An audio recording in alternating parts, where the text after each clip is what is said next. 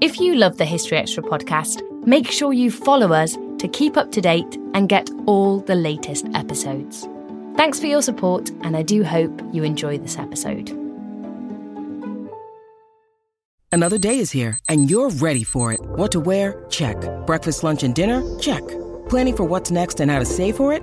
That's where Bank of America can help. For your financial to-dos, Bank of America has experts ready to help get you closer to your goals. Get started at one of our local financial centers or 24/7 in our mobile banking app. Find a location near you at bankofamerica.com/talktous. What would you like the power to do? Mobile banking requires downloading the app and is only available for select devices. Message and data rates may apply. Bank of America N.A., member FDIC.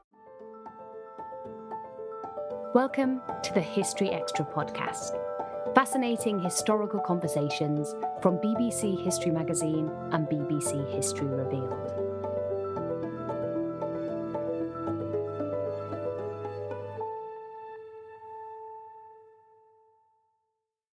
Robert the Bruce's landmark victory over the English at the Battle of Bannockburn secured his place as a hero in the annals of Scottish history. But how much do you know about the 1314 clash? In today's episode, public historian Helen Carr talks Rachel Dinning through the story of the battle and its aftermath in Scotland, England, and beyond. So, welcome, Helen, to the History Extra podcast. It's great to have you. Today, we are talking about the Battle of Bannockburn, which took place in June 1314 and was a pivotal moment in the First War of Scottish Independence. So, I thought we could start with you setting the scene a bit and providing a bit of background context. So, would you mind explaining maybe a few of the factors that led to the battle? Okay, sure. Goodness, it is. There's a lot of context behind this, but I'm going to try and go through it as quickly as possible. But it really began in 1286 on a stormy night when Alexander III, the Scottish king, rode out of Edinburgh Castle to go and visit his new queen for a night of passion. And he fell off a cliff in the darkness, and it was found the next day lying next to the body of his horse with a broken neck.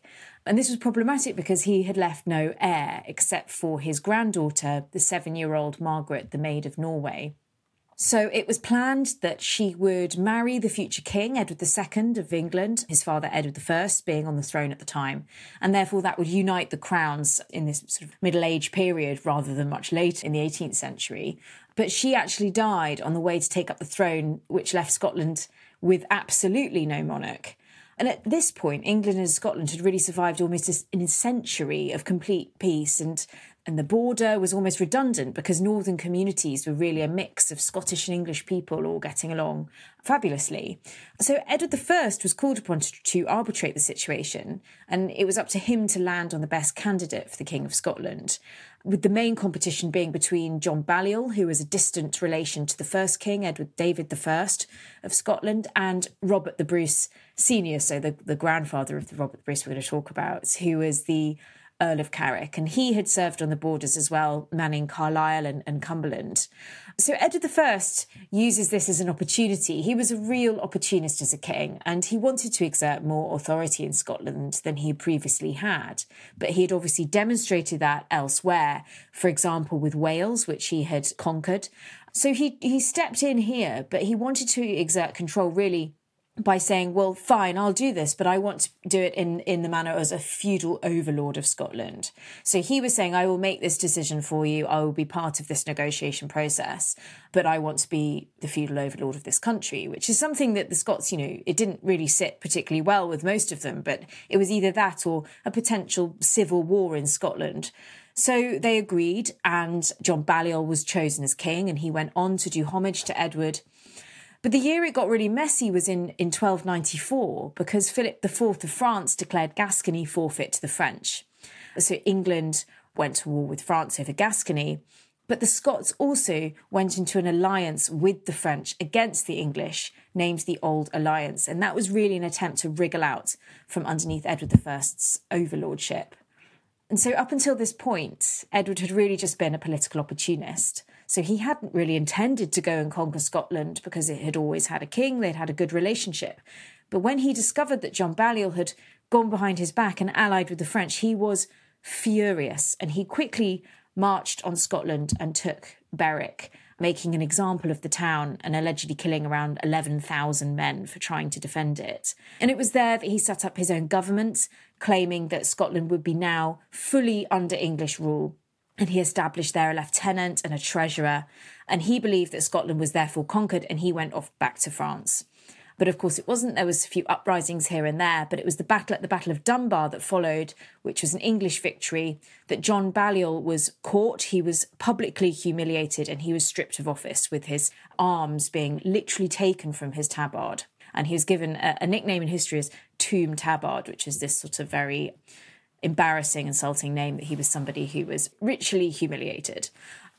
So after this, with English presence in Scotland, there were lots of rebellions that flared up across the country, and it was almost constant. Obviously, the most famous one being led by William Wallace and Andrew Murray, who pushed back against English authorities in Scotland, most famously with Wallace allegedly murdering Hugh Cressingham, who was the treasurer, and using his skin as the sheath for his sword, which I'm not entirely sure how true that would be.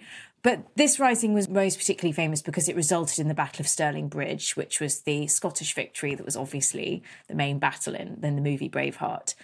But then, unfortunately for William Wallace and Andrew Murray, it did actually result with Edward I marching up to Scotland and the Battle of Falkirk, which was an English victory, which ended up eventually in Wallace's capture and death. So going to Robert the Bruce, who was obviously the victor of the battle, we're going to talk about Bannockburn. He was at this point very much in the periphery.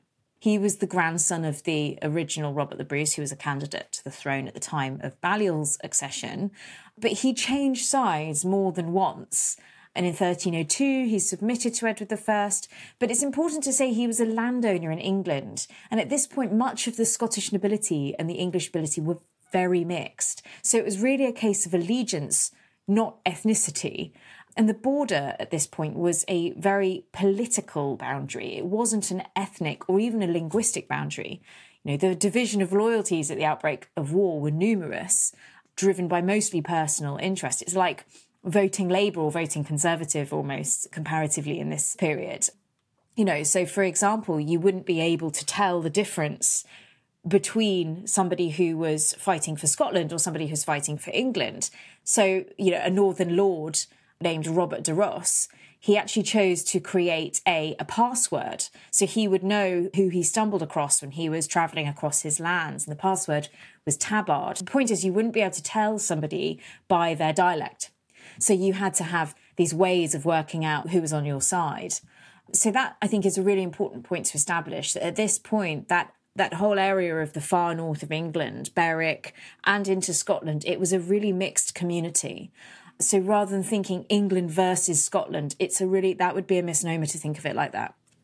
So Robert the Bruce, like Edward, I think at this point was a bit more of an opportunist than a patriot. He didn't really set his sights on the crown of Scotland, but it sort of went that way after he found himself in a difficult position in a church in Dumfries, in Greyfriars Church, because he was inside the church with his leading rival, John Comyn, and it resulted in Robert the Bruce stabbing Comyn and murdering him.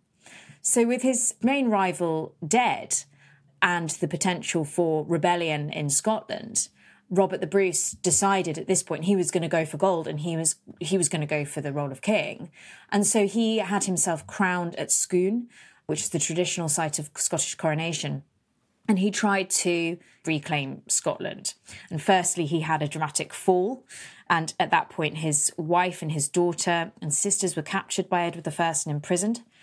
But then after Edward I's death, he rose up again, and he set about trying to reclaim English-held garrisons across the country, which he successfully did. And one of them was Stirling Castle, which is what neatly brings us to the Battle of Bannockburn. This episode is brought to you by Indeed. We're driven by the search for better, but when it comes to hiring, the best way to search for a candidate isn't to search at all. Don't search, match with Indeed. Use Indeed for scheduling, screening, and messaging so you can connect with candidates faster. And listeners of this show will get a $75 sponsored job credit to get your jobs more visibility at Indeed.com/HistoryExtra. Just go to Indeed.com/HistoryExtra right now and support our show by saying you heard about Indeed on this podcast. Terms and conditions apply. Need to hire? you need Indeed. Amazing. That provides an excellent overview of the background. Thanks for that, Helen. And we'll come on a bit later on in the podcast to some of the legacy and how we think about it. I think it's really interesting. You mentioned question of identity and how we think of, how we might think of it today and how it actually was at the time in terms of the Scots versus the English. But let's talk a bit about the battle itself. So it happens at Stirling Castle. Let's maybe start with, maybe some of the tactics employed. Did Bannockburn see the emergence of any new forms of warfare or weaponry or military tactics? Certainly military tactics. The weapons and the warfare were quite similar to had been employed in other battles, such as the Battle of Falkirk with the spears, which is what makes the Battle of Bannockburn famous. So I think initially Robert the Bruce expected this to be a defensive battle. So he didn't expect that he would be on the offensive because he blocked the route that the English were going to take, which was through the new park towards Stirling Castle, by creating lots of potholes and traps. So the idea was that the cavalry would fall into these potholes and sort of collapse on the field before the battle could even begin. But it's the way he prepared his men contrary to be offensive that is what actually won the battle. So the Scottish army were predominantly infantry. They didn't really use cavalry at all, and certainly not to the extent that the English did. So they had to be clever with their resources. So he trained his spearmen, because the Scots would carry a spear and then they would probably carry an axe. They weren't really sort of wielding swords. I mean, some of them would have had this sort of weaponry, but it was largely axes and spears. So Robert the Bruce trained his men for months nearby Stirling Castle in the Tor Wood, at which point he created them into this cohesive fighting machine known as schiltrons. Now, schiltrons were a sort of hedgehog formation of spears and axes, and the spears were pointed outwards and upwards, and they moved in unison. So they had initially been used as a defensive mechanism in previous battles, but what made this different is that Robert the Bruce employed them to be offensive. So they moved towards an oncoming army rather than stayed put.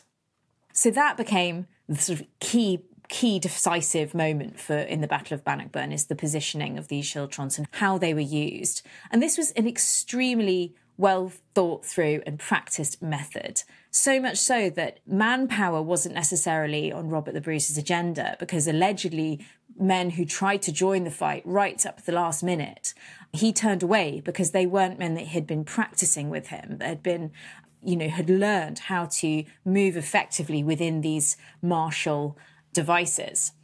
The English, however, very much went by their traditional form of warfare, with the cavalry leading the charge, supported by the archers, followed by the infantry. The problem was, the clash was really how Robert the Bruce employed the schiltrons meant that the traditional cavalry charge of the English, was defunct. So we can say with some reasonable confidence that it was the strategies of Robert the Bruce that contributed to the success here. Contributed. It didn't win it entirely, but it contributed would be the right word, yeah. Yeah. You mentioned a few just now, but did the English army under Edward II approach the battle with any tactical mistakes? Many. So I think, just putting slightly into context Edward II at this point, so his father had died in 1307, and right from the beginning, Edward II had a tricky reign. And during this time, that was when Robert the Bruce began to gather momentum and support in Scotland, that's no coincidence. It's because Edward II just was not putting the manpower and the military expertise into managing the situation in Scotland. He was also very unpopular amongst his own nobility. So back in Westminster, there had been massive political unrest in England between Edward and predominantly his cousin Thomas of Lancaster, which resulted in the murder of Edward's favourite, Piers Gaveston. And because of that, certain noblemen refused to join Edward's northern army, including his cousin Thomas of Lancaster. And that is important because Lancaster was one of the largest landholders in the middle of northern England. He had a lot of men and power behind him. Edward did bring some seasoned veterans of war who served under his father, for example, Henry Percy, the Percy family being very famously Wardens of the North, and Robert Clifford as well, who had served in Scotland with Edward I. But their expertise was just really not used, and they didn't lead the men. So the English vanguard was led by the king's nephew, Gilbert de Clare. So the whole thing was really poorly planned and seemingly incredibly rushed, with the military leaders coming up against each other all the time and arguing about what to do. So I think alongside Robert the Bruce's tactics being effective, what was also effective was unity and the morale amongst the men. So leadership was incredibly important. Robert the Bruce chose the leaders he fought with, who he knew, who he trusted. And so there was a real difference in regard to unity right from the top. As someone who's studied this period, can you tell us about any interesting first-hand accounts that we have of the battle that particularly stuck out for you? So I think it's important to add that the battle itself was split over 2 days, which is sort of demonstrative of the messiness of the English at this point. So the main source we have is from Sir Thomas Grey, who is the father of another Thomas Grey, who is the author of a very famous chronicle called Scala Chronica. And it's from this account that we get quite a lot of information about the battle itself. So Thomas Grey was a knight. He was on horseback and he was captured on the first day of the battle. So the most famous part of the battle was the second day, the 24th of June, but the first day is the 23rd. And this is when the vanguard attacked the Scots outside the New Park.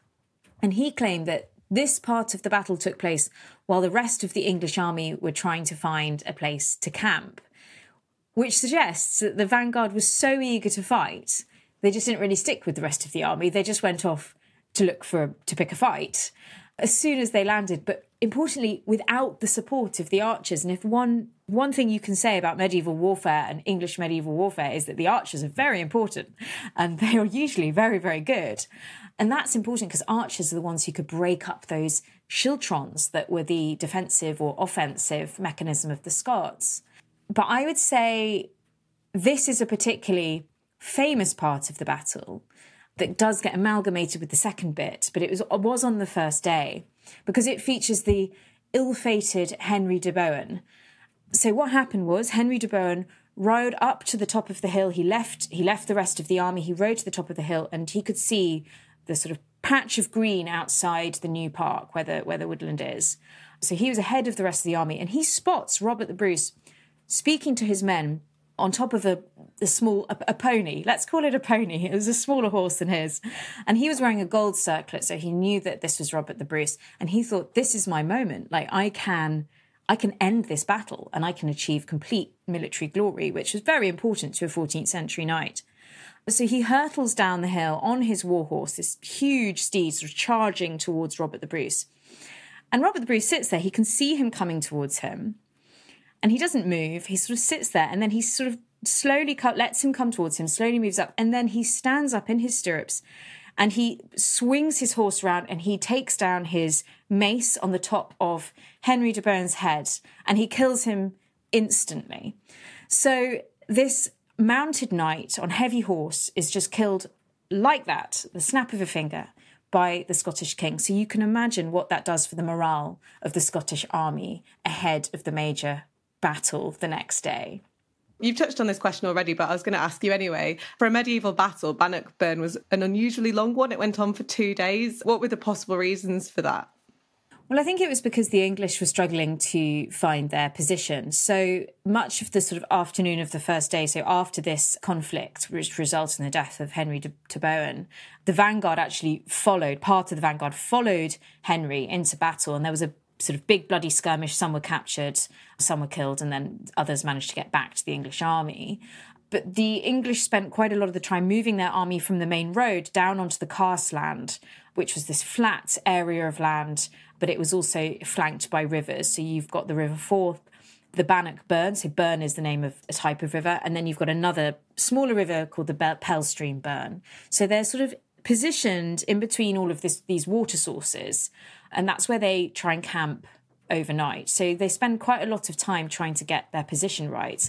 And I think there was a lot of discontent between the sort of leading factors of the army, including the king, because they didn't really know what they were doing. They had no plan. And that was really their major issue, is they put themselves on a very difficult ground. They had no plan. They had already lost one of their leading members of nobility, and their vanguard was being led by relatively inexperienced noblemen. So it was all going very wrong from the outset. So we've covered quite a lot of what happened on the first day of the battle. Can you take us through some of the key events of the second day? Yeah, so on the second day of the battle, it started very early in the morning. Okay, so this is literally as the sun rose. The English were somewhat taken by surprise, but Robert the Bruce had been given the advice the night before that, if you're going to win this, now is your moment. You have to strike while the iron's hot, so to speak. So he prepared his troops to strike the next day. He prepared to begin the battle literally just after the sun had risen. So what happened was originally there was an engagement between the archers. That's how the battle began. And obviously in England, the archers are particularly famous because they were equipped with the English longbow. So they did overpower the Scottish archers quite easily. But then there's this sort of romantic vision as the English cavalry are lining up and preparing for battle. They see, as the mist rises, they see the Scots kneeling. And Edward II goes, aha, I've already won. They've already capitulated. They knew that they were going to lose to me. And he's told by St. Grim Dunfermline that they're not actually kneeling to you, my lord. They're praying to God. So it's this romantic vision of, the Scots kneeling in prayer and the mist rising from the ground.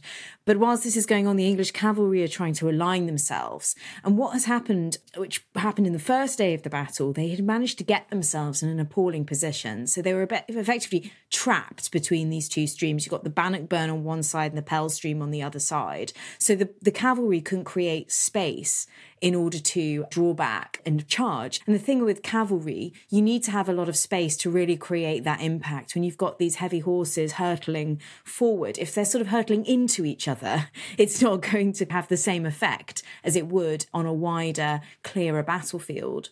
So they're trying to sort of align themselves and they're bumping into each other. And whilst this is going on, Robert the Bruce gets his men into 3 schiltron formations. And it's really these schiltrons that are attributed to Bannockburn are particularly famous because it's the schiltrons that won the Battle of Bannockburn.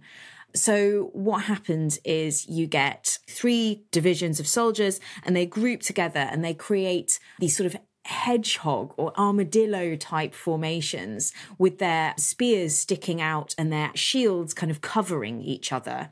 So they're effectively this incredibly powerful device that's effectively completely impenetrable. And it was described by chroniclers as a thick-set hedge that a sword could not easily penetrate. So the English cavalry are seeing what's arraying in front of them. And Gilbert de Clare, the Earl of Gloucester, who's leading the cavalry charge, he's in the vanguard, so the first line of attack.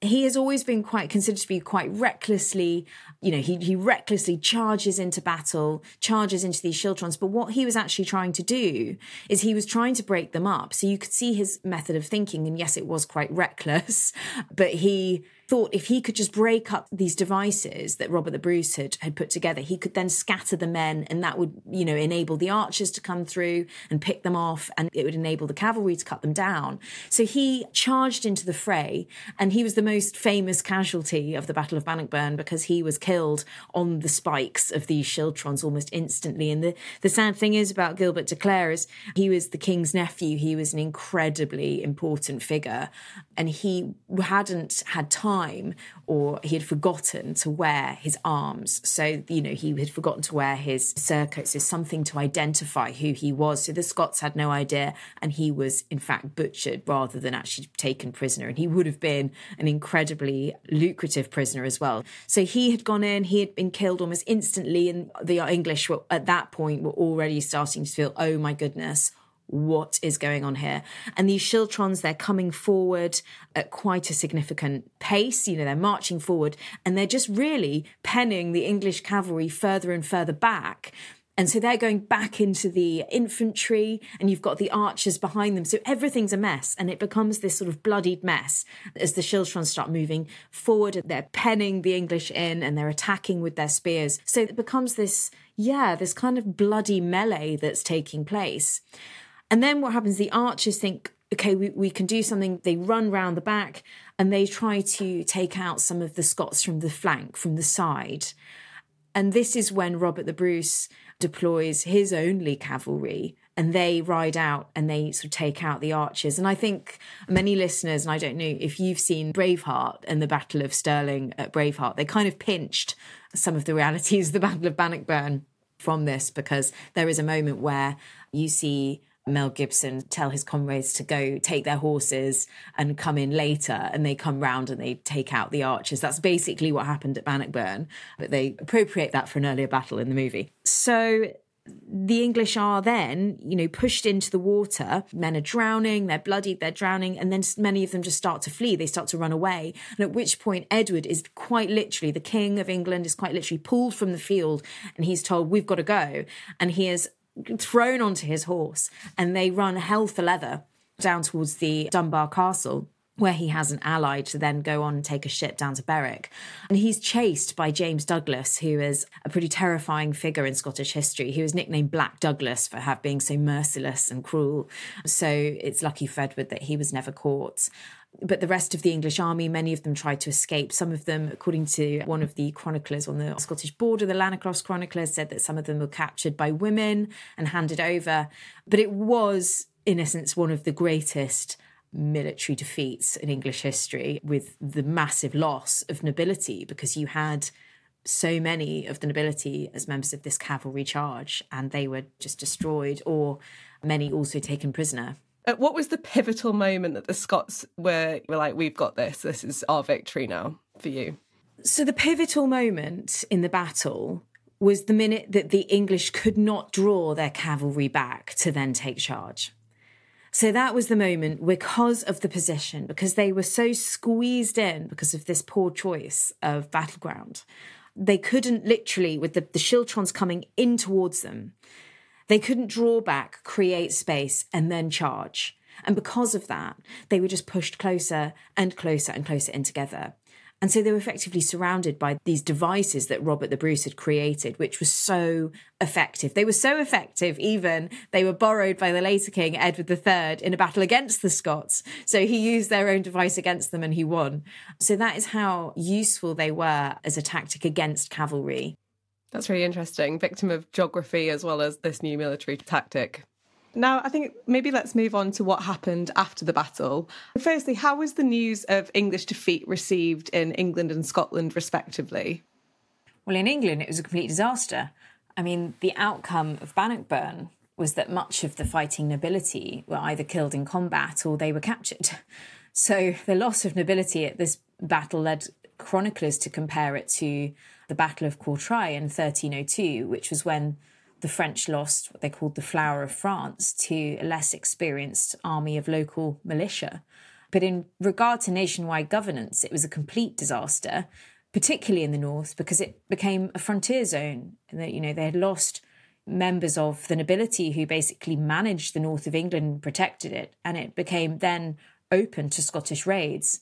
I also think it led to the eventual deposition of Edward II, because it already deepened an extensive rift between Edward and the nobility in England. And it's likely that after Bannockburn, even Thomas of Lancaster, Edward's cousin, allied himself in some way with Robert the Bruce. Letters were found between them, apparently, later on to suggest that there might have been communication.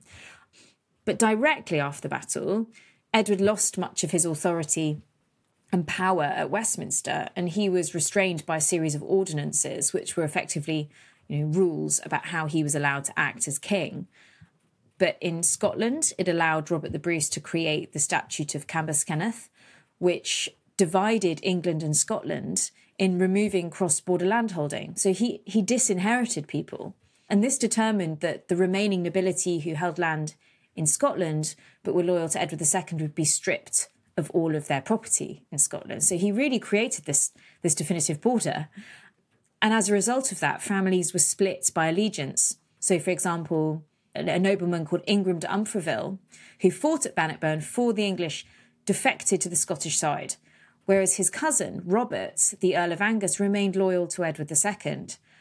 And then the custodian of Stirling Castle, Philip de Mowbray, who had defended it against Robert the Bruce's army, also then went on to defect to the Scottish side. He was also a Scotsman at the time. So it is this sort of very messy division of loyalties rather than, as I said before, England versus Scotland. And you wrote actually in a recent BBC History magazine article that Bannockburn had consequences not just in England and Scotland, but Ireland as well, which was quite an interesting point. Can you explain how the battle changed all three of these nations, particularly Ireland, because we haven't touched on that? That's a good question. So after the Battle of Bannockburn, I mean, the major impact was obviously the north of England, because that was a frontier zone, and Robert the Bruce really doubled down on the people living in the north. But there was a slight pause in that period of raiding when he turned his attentions to Ireland. And he tried to forge a sort of Celtic alliance in Ireland. And he sent his brother, Edward Bruce, over to Ireland, where he was then nominally called High King, in the hope that between the two countries, they could fight back against the English. And, you know, they really did get quite far. They were quite successful at times. But for many different reasons, it didn't work out.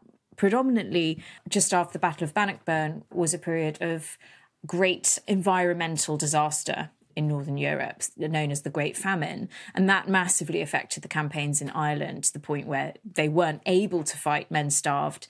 And Edward Bruce he lost a huge amount of men, and then he was eventually killed in battle.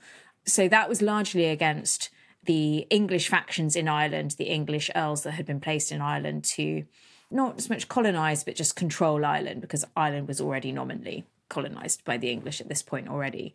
But they did try to create this sense of unity between Scotland and Ireland. And there was even links into Wales as well to try and get the allies together against the English. But it just didn't quite work out for multiple reasons.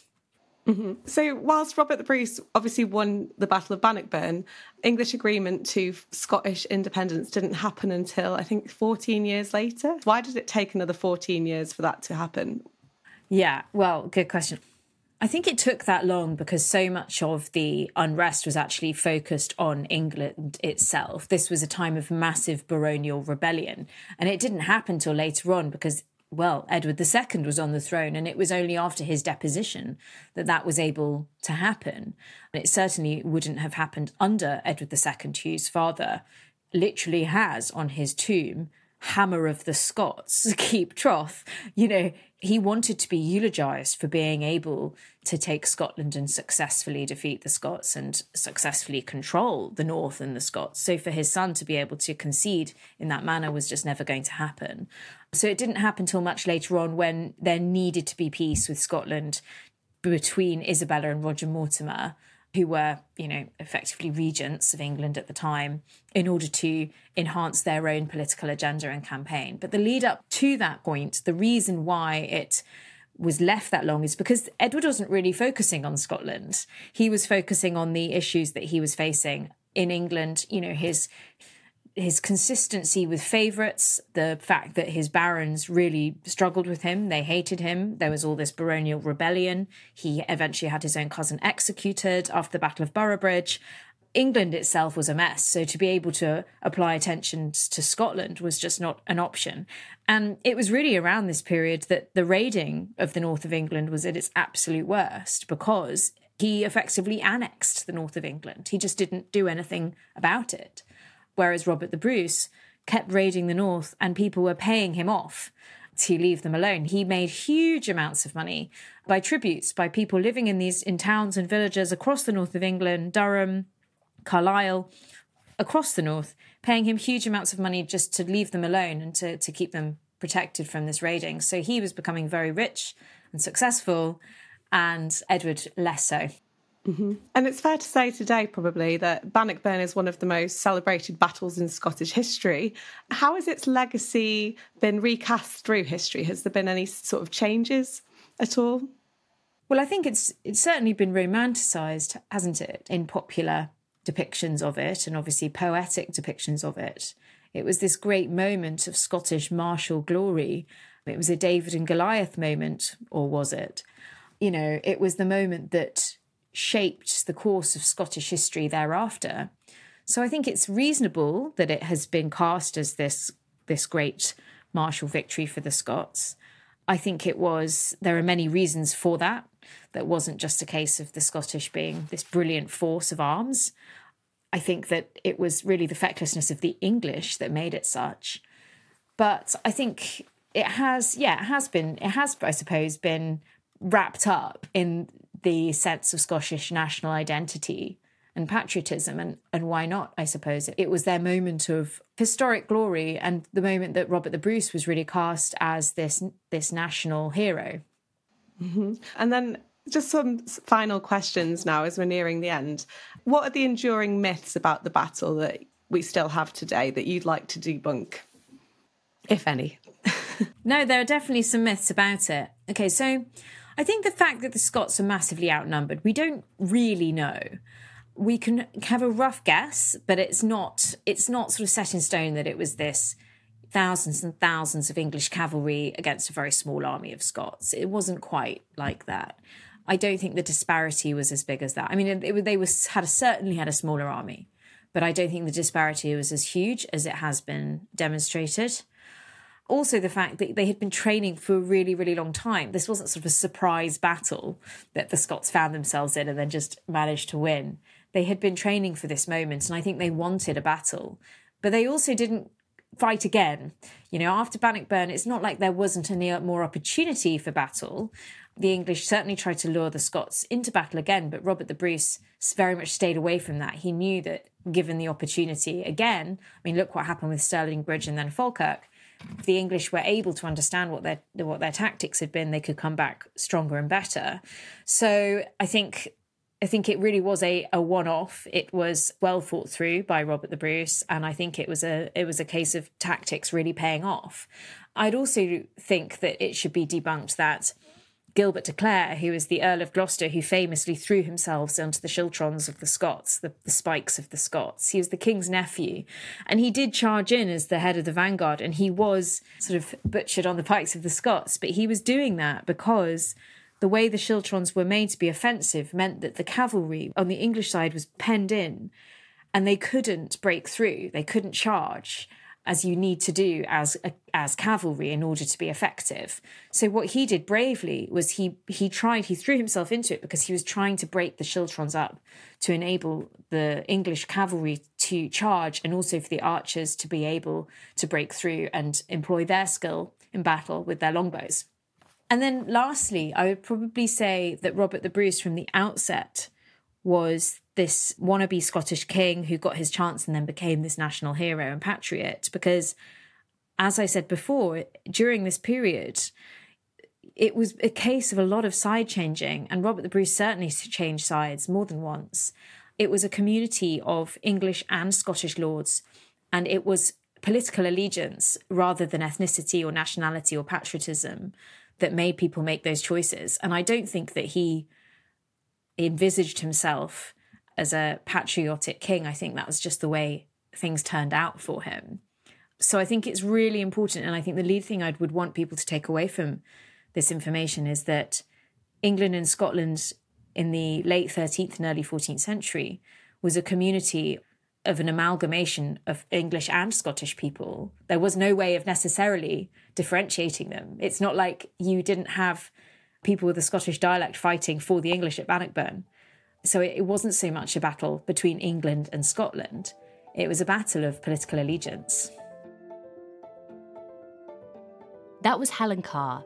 For more from Helen, visit historyextra.com/Bannockburn to read her latest article on the battle for BBC History magazine, in which Helen explains in more depth how the Battle of Bannockburn transformed the balance of power between not only 2, but 3 warring nations.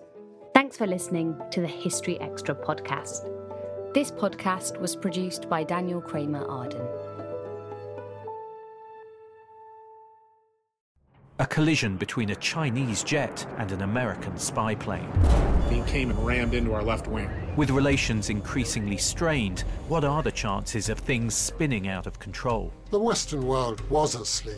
I'm Gordon Carrera. I'll be exploring the friction in this most important of relationships and asking, has the West taken its eye off the ball? You cannot ignore China. From BBC Radio 4, this is Shadow War, China and the West. Listen wherever you get your podcasts.